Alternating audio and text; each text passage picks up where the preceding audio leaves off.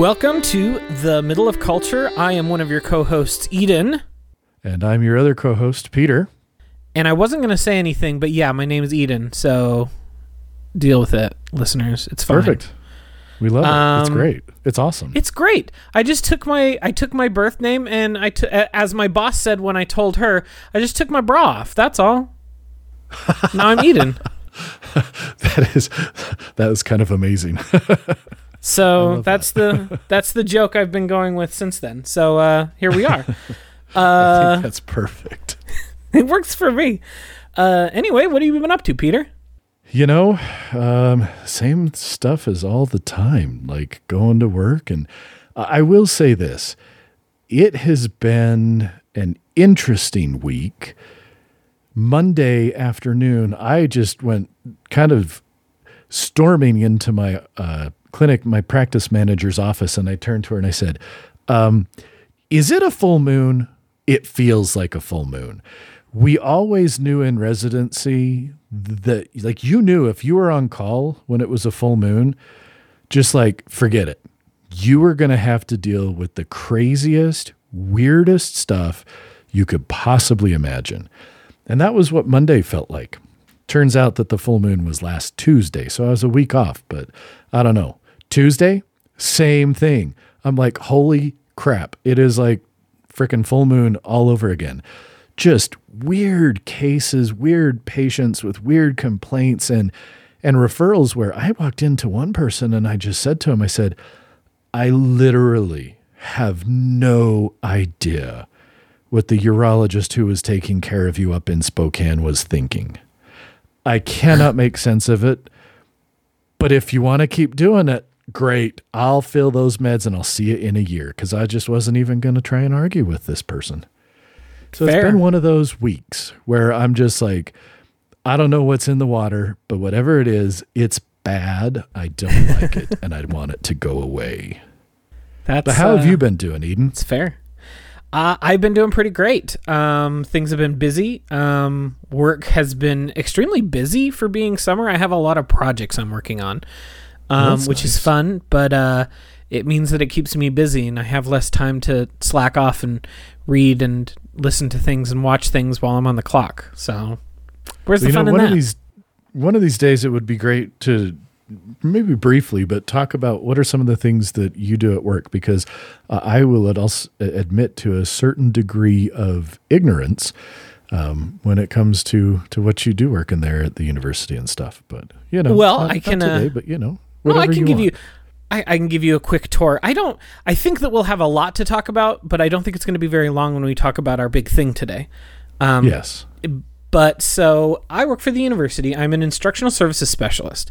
So during the school year, that means that I work with a lot of faculty to develop and deploy technology and systems and learning management systems and things in their classes so that they can use them more effectively and modify. Especially, we were very busy during the early days of COVID when everything was moved online, and suddenly we had to help these people who had never even wrapped their heads around the school's LMS, the learning management system. Like, you know, you have kids who are in school and you can go and log in and see what their grades are and see all that kind of stuff, right? Yep. That's because the school uses a learning management software. Uh-huh. And so obviously colleges do the same. And so a lot of our job is helping faculty effectively use the learning management software that we have on campus. Because a lot of them are not very good at it, number one. And number two, every single one of them sucks. Every learning management software is a piece of garbage. It's just a question of how garbage is it? Because, like, you know, if I had to guess, I would make a guess that educational learning management systems are very analogous to electronic medical records in that regard, that everyone is an absolute piece of shit, and your job is to find the one that stinks the least. That is exactly how it works. And then you find one that stinks the least, and then they just go and they screw it all up. Yeah, they make it stink more. Yeah, because we moved at University of Iowa, we used to use D2L, Desire to Learn, and we used that when I started until about 2015, 2016, which is when we swapped over to Canvas, which was a big up-and-comer in the mid-2000s, or the mid-2010s. But it was like lean and mean. And so it didn't do a lot, but what it did pretty good in comparison to Blackboard or Moodle or D2L. But the problem is they've had a bunch of adoption and therefore a whole lot of feature creep. Oh, yeah. So there's just a whole lot of like pointless shit that no one will ever use and nobody uses. Like there's a whole system built into the learning management software that I was the only person on campus that was using on the entire University of Iowa campus. And so when I found out it was there and I wanted to learn how to use it, I reached out to IT and I was like, how do I use this? And they were like, we have no freaking idea. Like, no one's ever clicked this before. So go to and I guess tell us how it works. So that's how that goes. So that's what I do during the school years. I do a lot of that kind of stuff. And I also am jointly appointed in the Department of Spanish and Portuguese.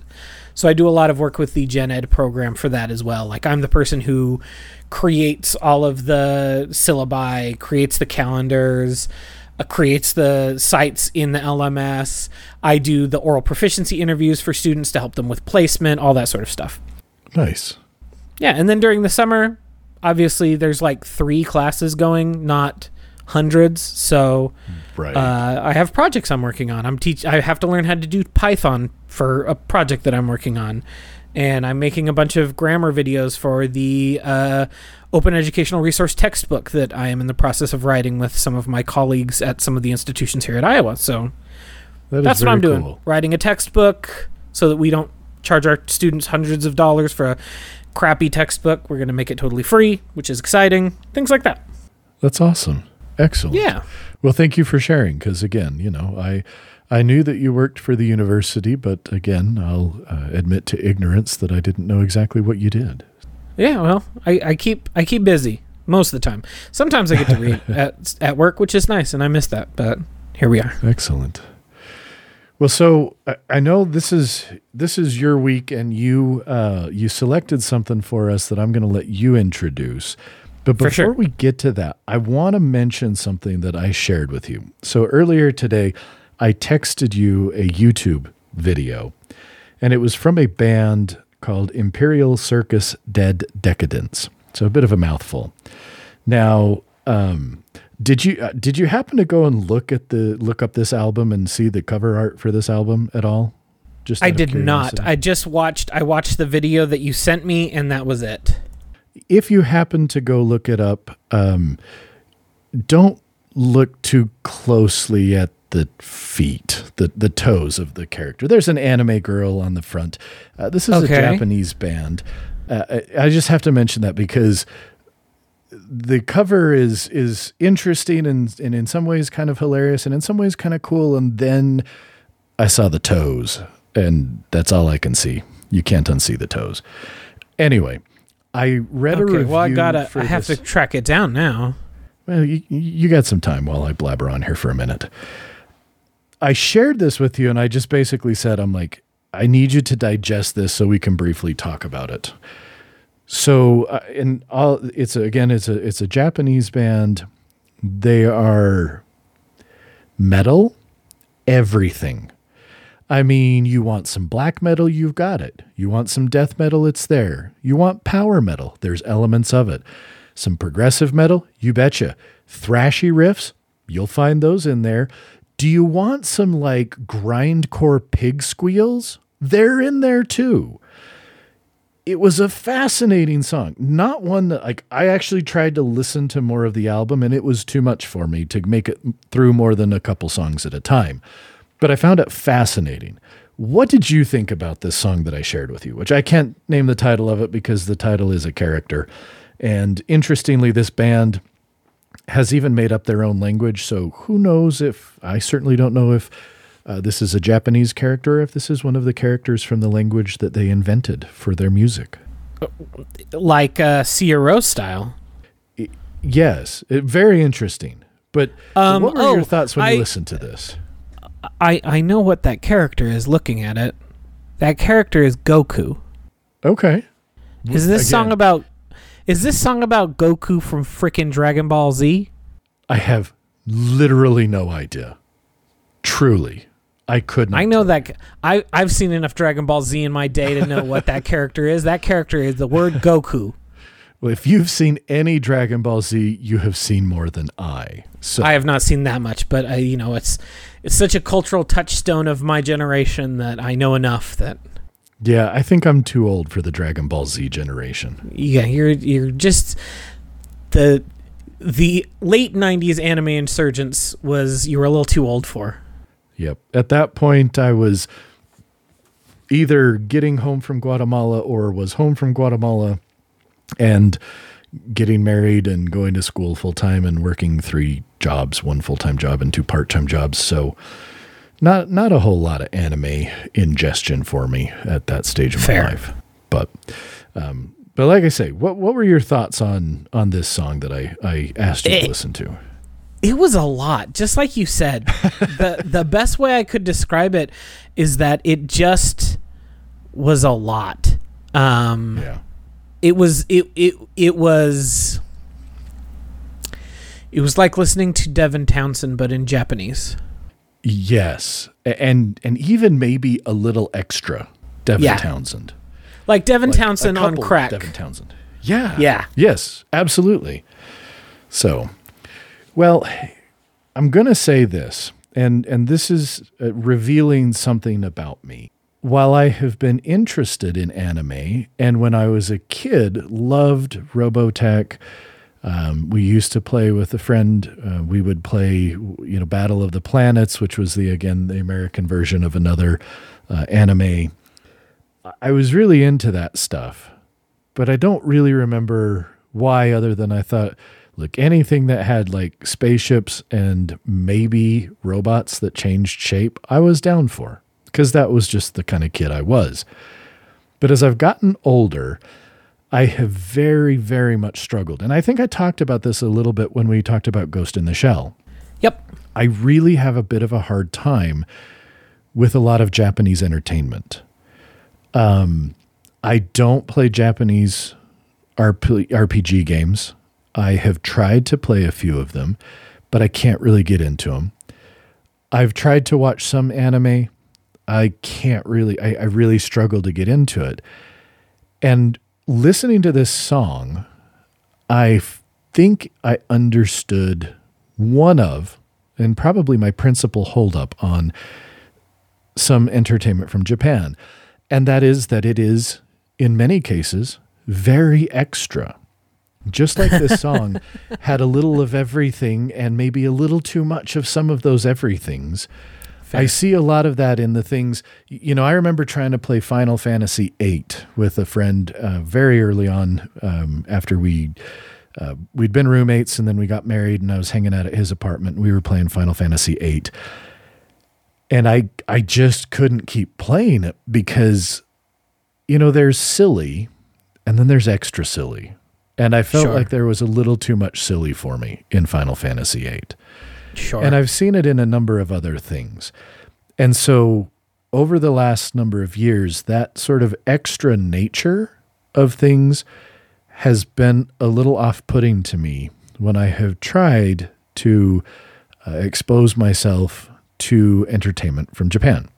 Uh-huh. Now, I want to just leave that there, and I'm going to turn it back over to you to introduce what we're going to talk about today, and I will connect the two.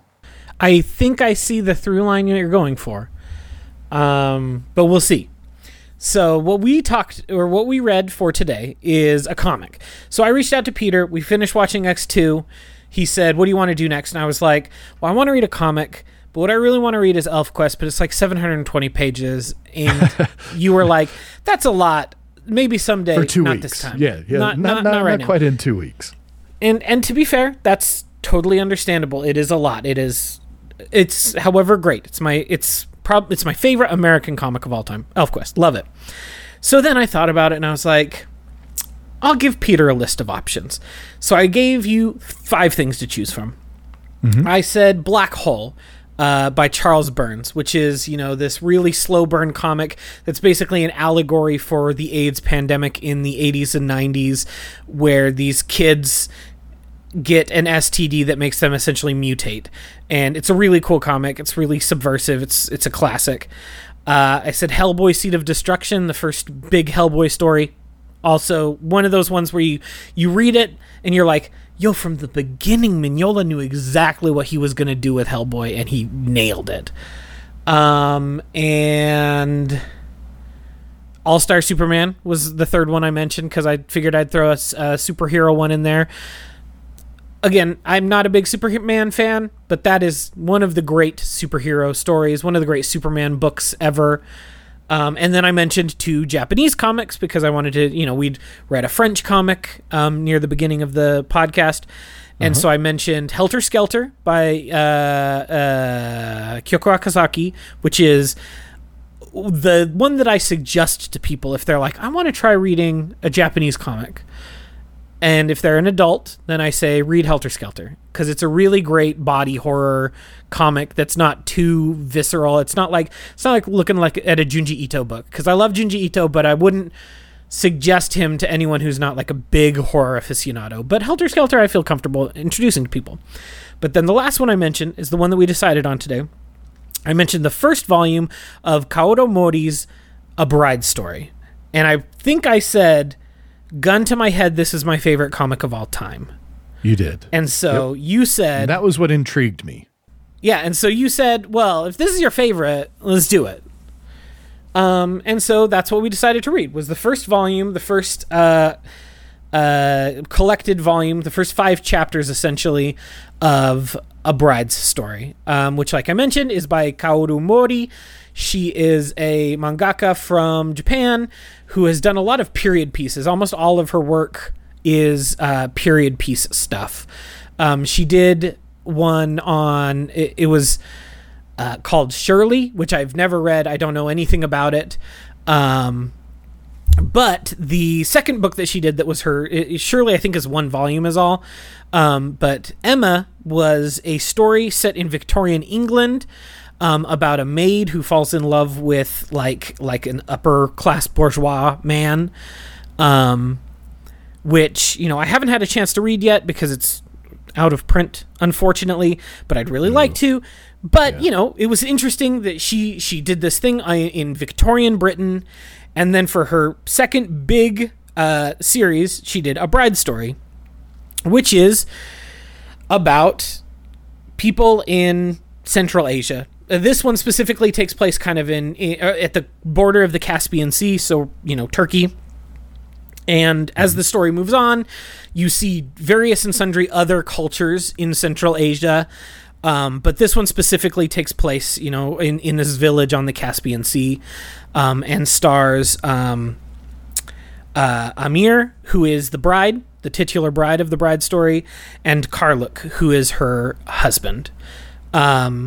So before we talk about the events of the book, and to put a little more emphasis on what it is, Amir is an old bride. She's 20. She's older than most women get married in this culture.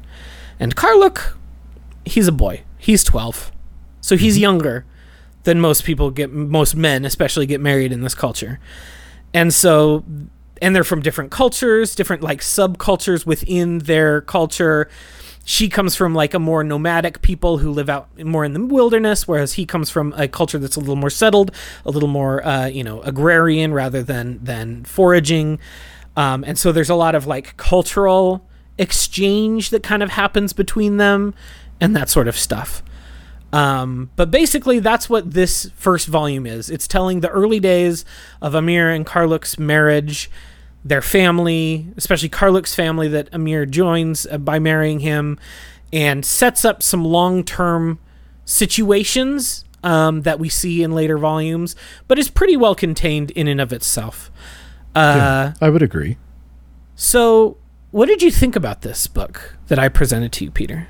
I thought that this was absolutely and utterly delightful and charming. I loved it. I read it in a single sitting because once I started, I was like, I'm not stopping until I am done with this because it was absolutely captivating. And to tie it back to the song that I mentioned earlier. This was so beautifully and artfully restrained. Yeah. It is a lovely little story. The drama in this book comes from the normal human interactions that felt so real and so understandable.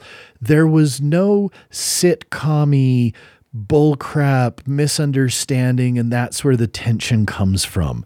The characters, I loved every single one of them. They were just, again, delightful is the best word I can use for this. And the reason I believe that I found it so completely charming and engrossing, amongst many other reasons, because this is, in my opinion, an absolute work of art and a triumph of comic books. I will say that. And now the caveat being, I have much less exposure to that than certainly you and a lot of other people. But in my experience, this was absolutely fantastic. And it was that restraint, that just so real sense about these characters. You're reading this story and it was utterly believable that everything in here would have happened in the way it happened. There was never anything where I felt like, well, that's just here to, to get us more engaged, but it feels like a bit of a cheap switcheroo because that wouldn't have really happened or anything like that. I mean, it just, I know I'm saying the same thing over and over again, but holy cow, like, so just, like I say, charming and delightful and captivating are really the best words that I can use for it. And so much of that for me was in that real feeling and the restraint of, we're looking at, I mean, because of that restraint, they just felt like real characters who very, very possibly could have existed, and that this is what would have really happened to them. And it wasn't over the top. It wasn't too much. It was just wonderful. So I'll stop talking for a few minutes. Okay, so here's the thing. I think that there is a reason why you felt that way about it, and I think there's a reason why this book came along this way, especially in comparison to your other exposure to Japanese media here in the States.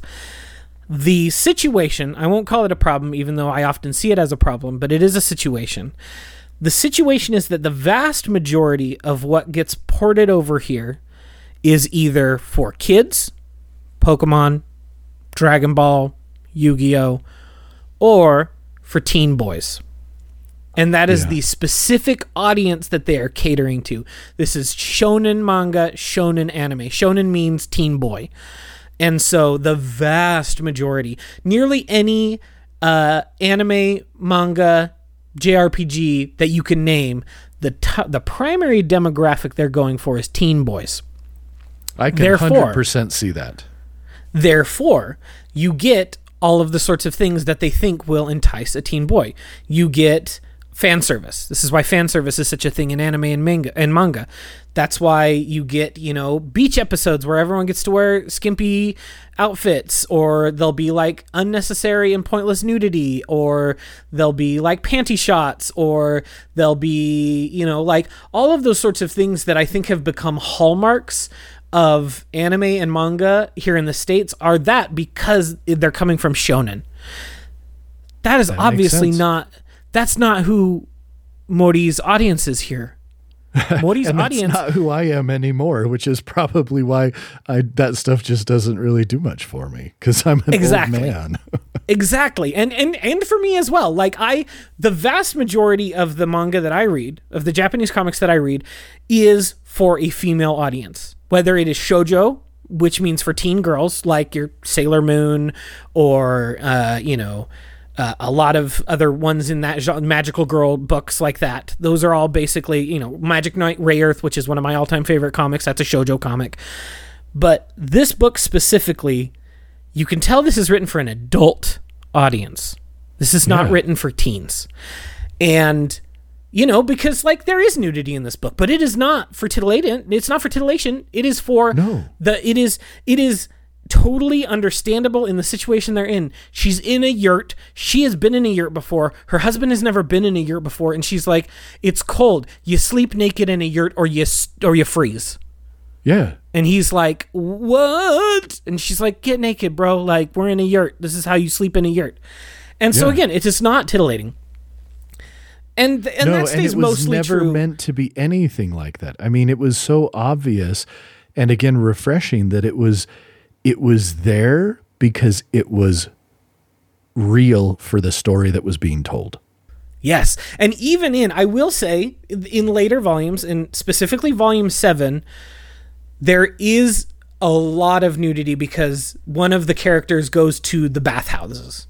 So all of the women are topless in the bathhouses. Sure. But again, it is not for titillation. And when it is done to be like, look how beautiful this woman is, it's not like, check out those bazongas. Like, it is a more holistic and realistic portrayal of a human as a human.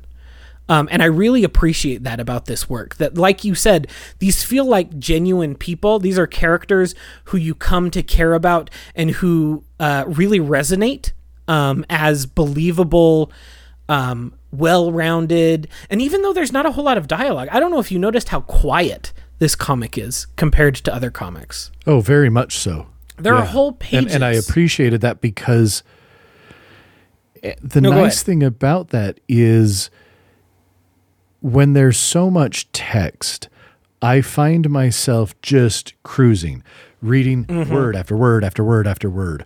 And because there was, again, what seemed to be a very deliberate restraint in how much text is being put on the pages, I was able to truly appreciate and take some time looking at the breathtaking art in this book.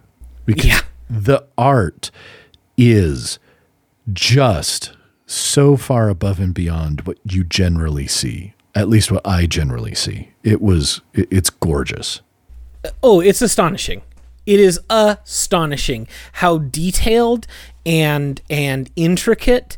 I mean, the very first panel is Amir on their wedding day pulling off this veil that is this immensely intricately designed piece of clothing, wearing these enormous earrings with dangly bits and this huge necklace, and everything is textured. Everything feels like it has depth and like is embodied on the page. And that sets a stage that never stops. There's never a point where you're like, oh, well, that was the splash page to get people interested, and then her art got sloppier as the book went on. Nope. It maintains that level of intricacy and attention to detail throughout, so far, 13 volumes. And if anything, it only gets more. If anything, that attention to detail and that intricate nature of her artwork improves as she goes on, as she captures who these characters are more, as she expands the cast considerably, because eventually this becomes many brides stories that we see. As specifically what happens is, if you noticed, he's not very much in this book. Mr. Smith, the white guy who's there like as an anthropologist, you will follow his journeys as he has to venture forth to try to get in contact with a fellow who knows his family and get a message to his family. And so he goes from like culture to culture, town to town, and you are basically taken on a tour of the 19th century Central Asian world and introduced to all of these different cultures and all these different ways that these cultures interact with each other and within themselves. And that lens is often, young brides as your protagonists in each of these, in these cultures. And it's just masterfully done. It's just a heck of a comic. Yeah, I loved it. I mean, I had heard about it for years, but I had never picked it up. It was one of those ones that it's one of those ones that you hear people talk a lot about being really intricate and really gorgeous, but I only know one person who's ever said it's their all-time favorite. But I trusted that person, and I was like, well, if this person says it's their all-time favorite, I bet it's pretty good. And it has become mine as well. It is just, I don't know how to say it. The tension that is built on the page, there's so much told through body language and action and panel structure and the wordless way that you intuit what people are thinking. Like, one of the things that stuck out to me most in this reread is the ways that it will hang on panels where Amir and Karluk are looking at each other, and especially when their eyes meet. And there's so much information, like, transmitted between them and you as the reader in the way that they look at each other.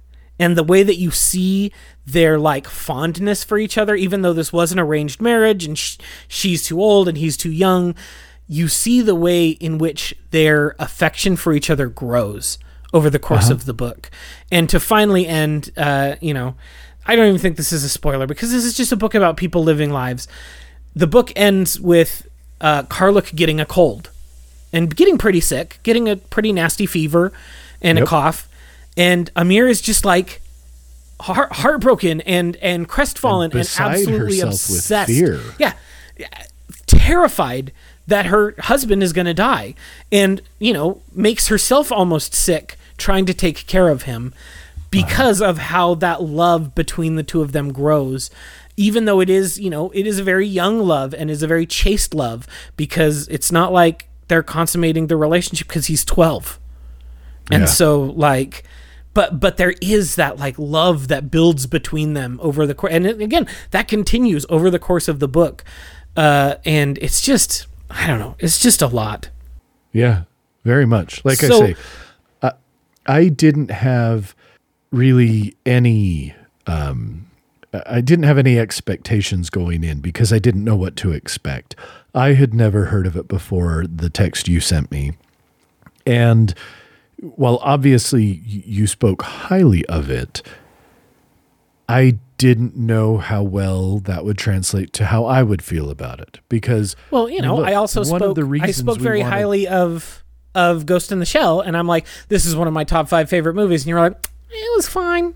Yeah. Well, honestly, one of the motivations for me, at least, behind this podcast is that while many, many years ago, as often happens, we shared very similar likes and dislikes, as we have both become adults, those have diverged in many ways. And I wanted to talk about those things that maybe we feel really strongly about that the other person isn't familiar with. And so, I didn't go into this going, oh, well, if Eden says this is their very favorite, gun to their head, their very favorite comic of all time, I'm clearly going to love it. I went in going, I have absolutely no idea what this is even going to be like. So let's start at square one and let's go from there. And like I said, I could not stop reading. I had to read the entire thing in a single sitting and then had to physically remove myself from an electronic device that would have allowed me to go, because I don't do physical for very much stuff anymore, and just proceed to buy the remaining 12 volumes because I was like, I want them all and I want them all now, but that's kind of expensive to buy all of them just immediately. So I'm going to make myself stop. So that was kind of where I ended it. So to be fair, the same sort of thing happened to me because I only read this book for the first time in December. I bought the first volume. I bought the first volume in December.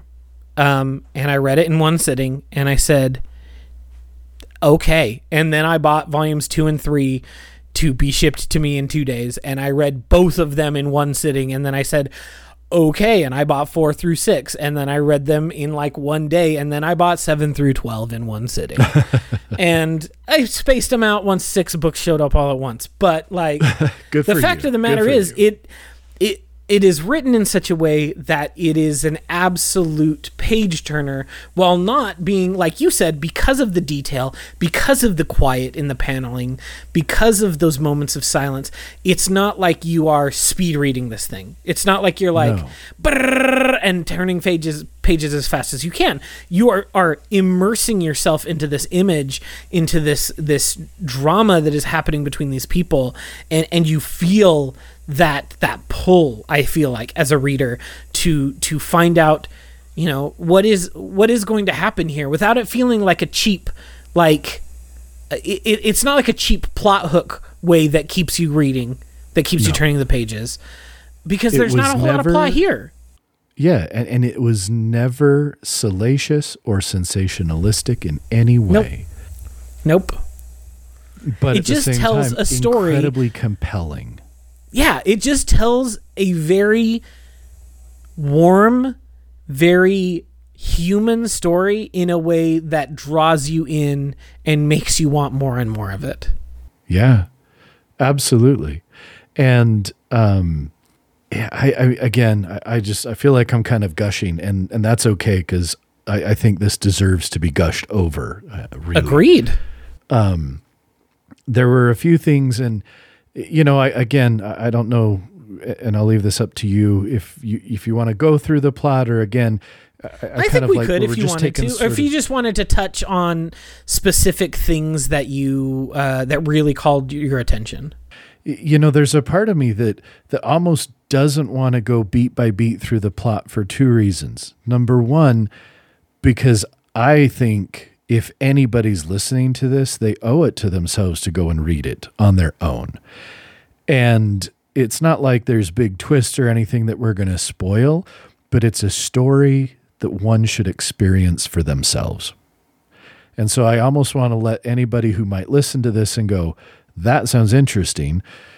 These two people really enjoyed it. I want to experience it. I want them to experience it almost how I did, going in with, I don't know what I'm going to get here. I don't know. I mean, is this, I didn't know, like, what was the time period? Is this supernatural? Is this whatever? I just didn't know. And I kind of want people to go in almost how am I trying to put it? I don't know, with as kind of an open mind as they possibly can have.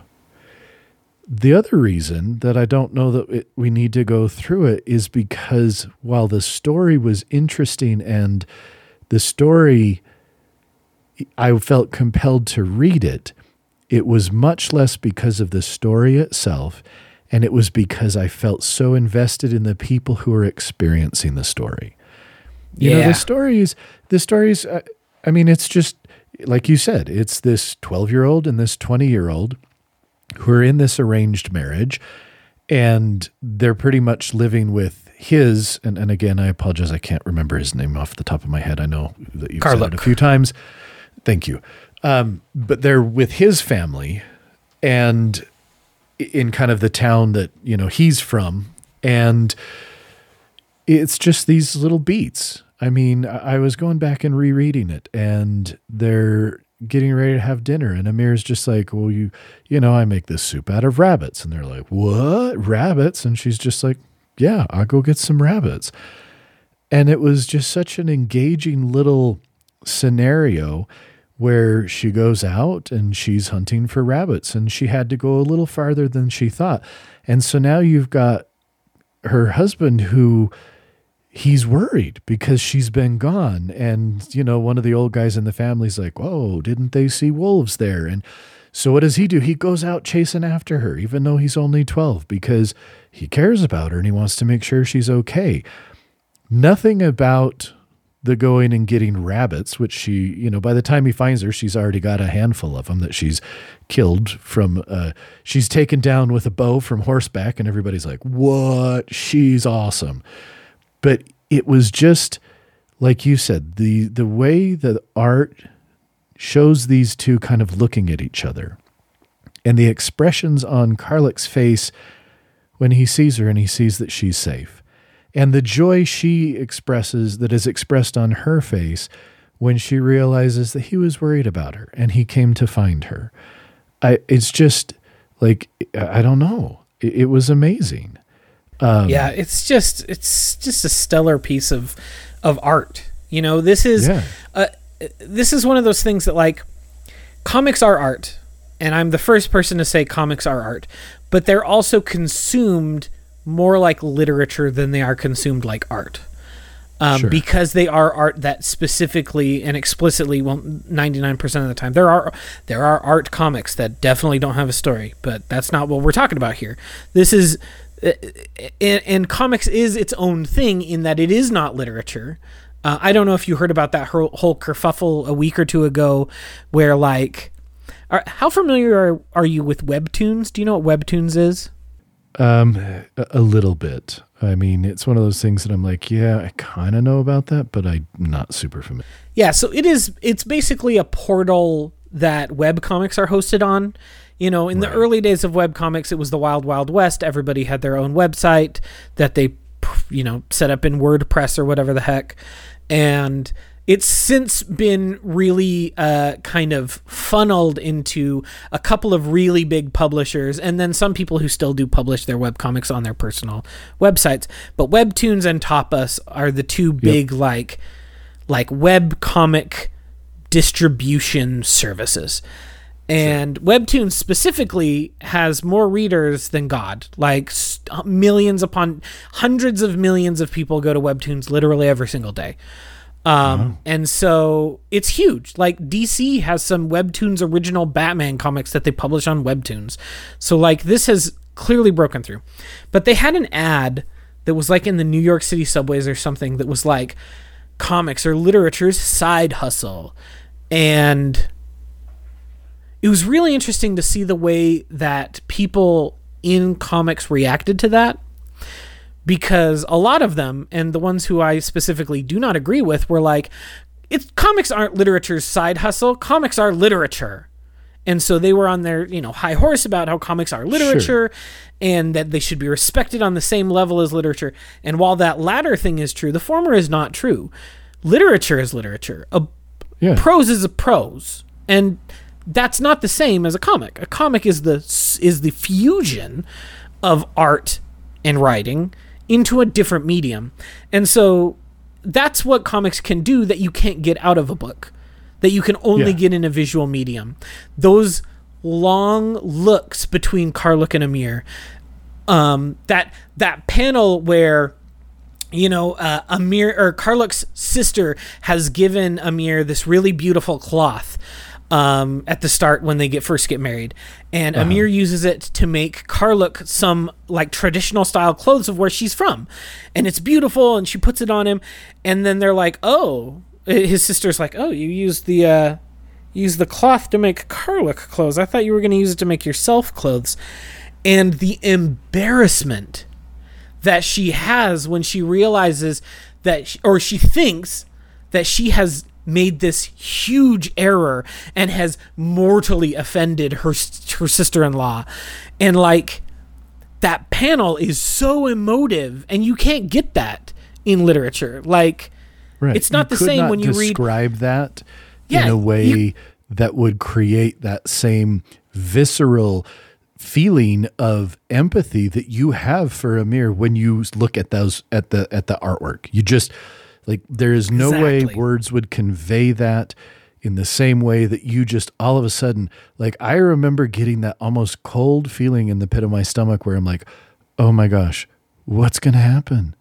And that's the best part. Nothing happens because this is just people. It's just people living their lives. It doesn't have to be a huge thing. It doesn't have to be a conflict that goes on for 100 pages.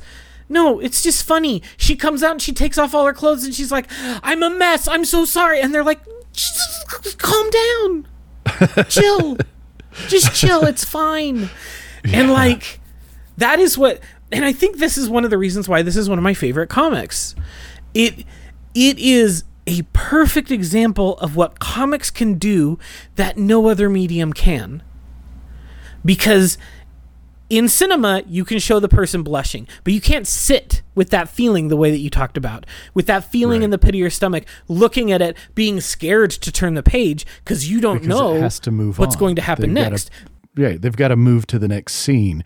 Whereas here, you're in control of when you move to the next scene. The director chooses the pacing. Exactly. And that is the difference in visual medium between comics and cinema. Cinema, TV, film, whatever, The director chooses the pace. I don't choose the pace. I'm just along for the ride. But and this is one of the things that's so powerful about reading comics, you as the reader get to set the pace. You get to set, how long do I sit with scenes? How long do I sit with a frame? How long do I sit and look at this beautiful, 2-page spread of them herding sheep? How long do I look at how the little differences between each of the sheep that Mori draws into this huge panel? Like, I choose how long I look at that. And I choose how much or how little I want to invest in that. And that is the thing that comics can do that no other medium can. And it's one of the reasons why I chose to study comics, is because of that ability that comics has that nothing else does. And I just think I just get jazzed up about it. I just think it's so cool that in a way that no other medium does, the only other medium that involves you as the spectator as fully, and probably more so, is video games. Which is one of the reasons why I think I like video games so much. Because video games involve you taking the place of the protagonist. You are embodying physically the main character of this game. You are Commander Shepard. And the choices that you make as Commander Shepard have ramifications, both in that game and in the games to come. Yeah. Just to pick, one that I know that you and I both like. I was just going to say, I love that you chose that, only because a couple of weeks ago I happened to be talking about it with my wife and my kids. I think maybe my youngest was the only one around. And I mentioned how it's the only series of video games. I mean, I don't play games more than once usually. And I've played through the entire trilogy 4 times. And I remember my wife asking me, she's like, why would you play through the game again? And I turned to her and I said, have you ever read a book more than once? Oh, yeah. I said, have you ever watched a movie or a TV show more than once?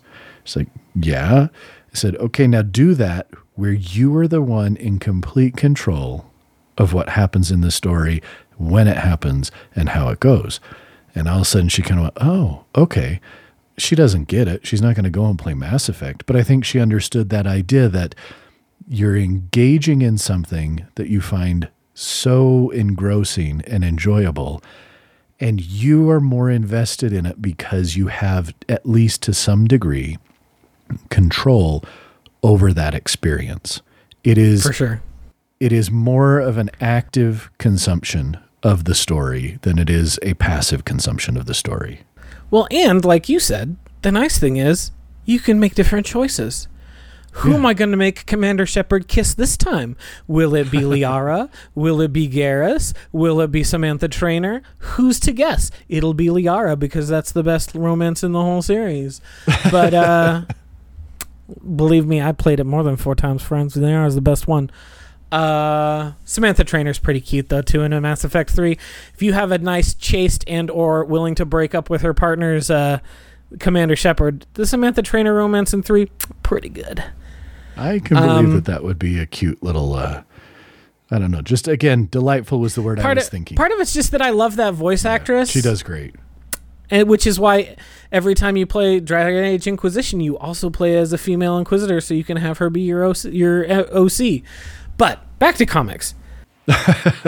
Back to comics. There are a couple But comics things... can involve you like that. That's what's so great about it. Anyway, what did you want to say? Well, I was going to say there's just a couple things, if you'll indulge me, that I want to talk about here.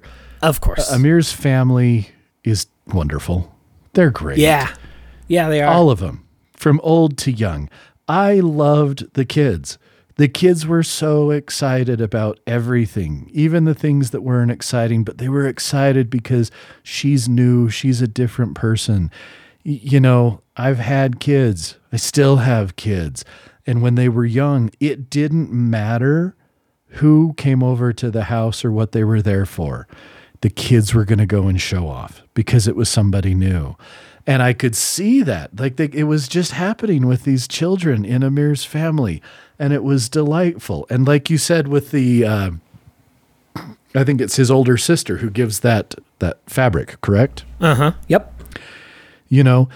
It sets up this thing that could be this big, oh no, this is going to be the tension of the next 25 minutes or whatever, 22 minutes of this episode. And no, it's just immediately moved aside, and it's like, no, it's okay. It was, I mean, we gave it to you. You could do whatever you want with it. And they're just, the way they accept her in and treat the two of them. I was a little worried when I started that it was going to be, kind of that wah awkward. Oh boy, we've got this old bride with us that we've been strapped with, and we sure don't. But no, there's none of that. They like her. They accept her. His family I loved everything about them. Yeah. And again, like you said, the relationship between Karlik and Amir, it was only, 2-3 pages in, and I was totally bought into it. Like, I believed it. And I believed that while there was this age difference and while he is quite young, there was an absolute, genuine love and affection between the two of them that never let up and only grew and developed over the course of the story. Yeah. It's just, it's a love story that is aching in its honesty. And like, it doesn't feel superficial. It doesn't feel contrived. It feels genuine and real in a way that I feel, at least in the media that I consume, is not very common. I don't think it's very common in media, period, which I think that's this true was too. Such a standout and such a stellar read. And it keeps doing it. That's the thing, that take your time reading them, space them out, but read all 13 volumes that are out. It's so good, and it stays good. And it introduces so many other characters who you come to love just as much as you love Amir and Karlik. And you'll spend entire volumes where you don't even see them, or if you do, it's only for like a couple of pages, because it's off with these new people who you meet, who you come to love just as much, because they are, portrayed in that same level of authenticity and realness and a feeling of being caught intimately and being just, I don't know how to describe it, but it captures me as a reader. It just really does. It's just something else. I just love this book. No, it was great. I am so happy that you suggested it and that we read it. And, hopefully anyone who's listening to this, I would just say, give it a shot. It may not be for you, and that's okay. But it is absolutely 100% worth giving it a shot and experiencing it and seeing what you think about it. It was just, again, delightful was the word that I could not stop thinking of as I read it and as I finished it and as I came back to read it again. Yeah, this is one of those comics, like, my wife likes comics, but she doesn't read a lot of comics. She mostly reads prose novels. And that's fine. We read you don't have to have the same tastes as your partner. That would be boring and weird, I think. Sure. But every so often there's a thing where you're like, yo, you got to check this out. And I remember the day that I read this, I remember texting Cassie and just being like, girl, you got to read this. This is so good. And I don't think she has yet, but this has rekindled my need to convince her to read this series.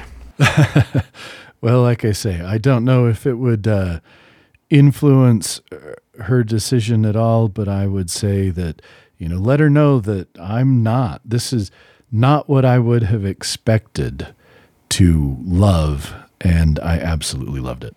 Well, see, this is both a blessing and a curse. It's a blessing in that I have imparted to you one of the great works of comics in the 21st century, and a curse in that most everything else you read after this, you're going to be like, that was good, but it wasn't Bride's story good. I've actually kind of accepted that. That's good. That's going to be okay. I don't expect this to be. I don't know. I don't expect this to be something that is. Oh yeah, everything's going to be like this. Good. I will say that I know that a lot of the people who like this book say that The book, I can't think of the name of the author. I'm going to look it up really quick. There's a or a comic series called Witch Hat Atelier by Kamome Shirahama, which has art that when I pick up that book for the first time, I looked at it and I thought, oh, this is Bride Story style art. Like, it is that level of really carefully imagined and really detailed and really intricate. And I've heard nothing but good things about Witch Hat Atelier, but I haven't read it yet. I have the first 2 volumes, but I haven't gotten around to it. But reading this again made me think, I think it's time to finally do Witch Hat and see if it's as good as everybody says. Because a lot of the people who even really love Bride Story say that Witch Hat Atelier is even better. So I don't know whether that'll convince me, because nothing has thus far. But I'll let you know. I'll let you know how Witch Hat is after I read a couple of volumes of it. That sounds good. All right. Well, we should wrap it up. In ending, I just do want to give a birthday shout out. I know it's not on the day that this episode comes out, but the day that we're recording, it's birthday shout out to Octavia Butler, one of the greatest sci-fi authors of all time. Rest in peace, Octavia. You were a real one. Have you ever read any Octavia Butler? I have, and I'm trying to remember what series it was I read. But it was fascinating. It's a very different style than what I was used to, but no, it was very good. The whole time I was reading it, I'm like, okay, I get why she's considered a real pinnacle of science fiction. For sure. Parable of the Sower is one of the most terrifying books I've ever read, because I read it in the lead up to the 2016 elections, and there's a politician in Parable of the Sower whose slogan is "Making America Great Again." Oh, cool. So as I read Parable of the Sower, I thought, oh, so this is what's going to happen. And in 2022, I feel all the more thinking about Parable of the Sower. Oh, so this is going to happen. So it's an apocalyptic novel that is pretty brutal in its depiction of how the society falls apart, but also how society is built back. And maybe that's what we should focus on. Anyway, we should wrap it up. I'm glad you enjoyed the book so much. It's just good. It's just really good. It was great. And we will be back in 2 weeks. We will be continuing the Summer of X with the much maligned Brett Ratner film, X-Men 3: The Last Stand. Yep, we sure will. Brett Ratner, famous lover of booties. Brett Ratner. Oh boy. I will have to have a tally of all of the booty shots. Well, I have to remind myself that I was the one who came up with this idea. So it is your fault. Yes, it is. It is my fault. I am to blame. And so any psychological trauma that occurs from us watching X3, The Last Stand, that's on me. That is on me. Well, that's okay. I am ready to stare down that train tunnel with you and watch that train approach that is X3, The Last Stand. I appreciate that. Like we said a couple weeks ago, I don't look forward to watching it, but I do look forward to talking about it. Exactly. All right. Well, thank you all for listening. As we always say, subscribe in your podcatcher of choice. Leave a review if you feel so inclined. That would be great. It would make my heart grow 3 sizes. And if you need to get in touch with us, what is the email address? It is feedback@themiddleofculture.com. That's so good. Do you know what URL I bought the other day that I'm starting to use as my main URL? Horsedivorce.club. Yes, that is Horsedivorce.club URL. I bought it. It's great. That's my new email address. I finally got it all set up. That is excellent. It's exciting stuff. Anyway, thanks all for listening. We'll see you in a couple of weeks. And until then, take care. Absolutely. Bye.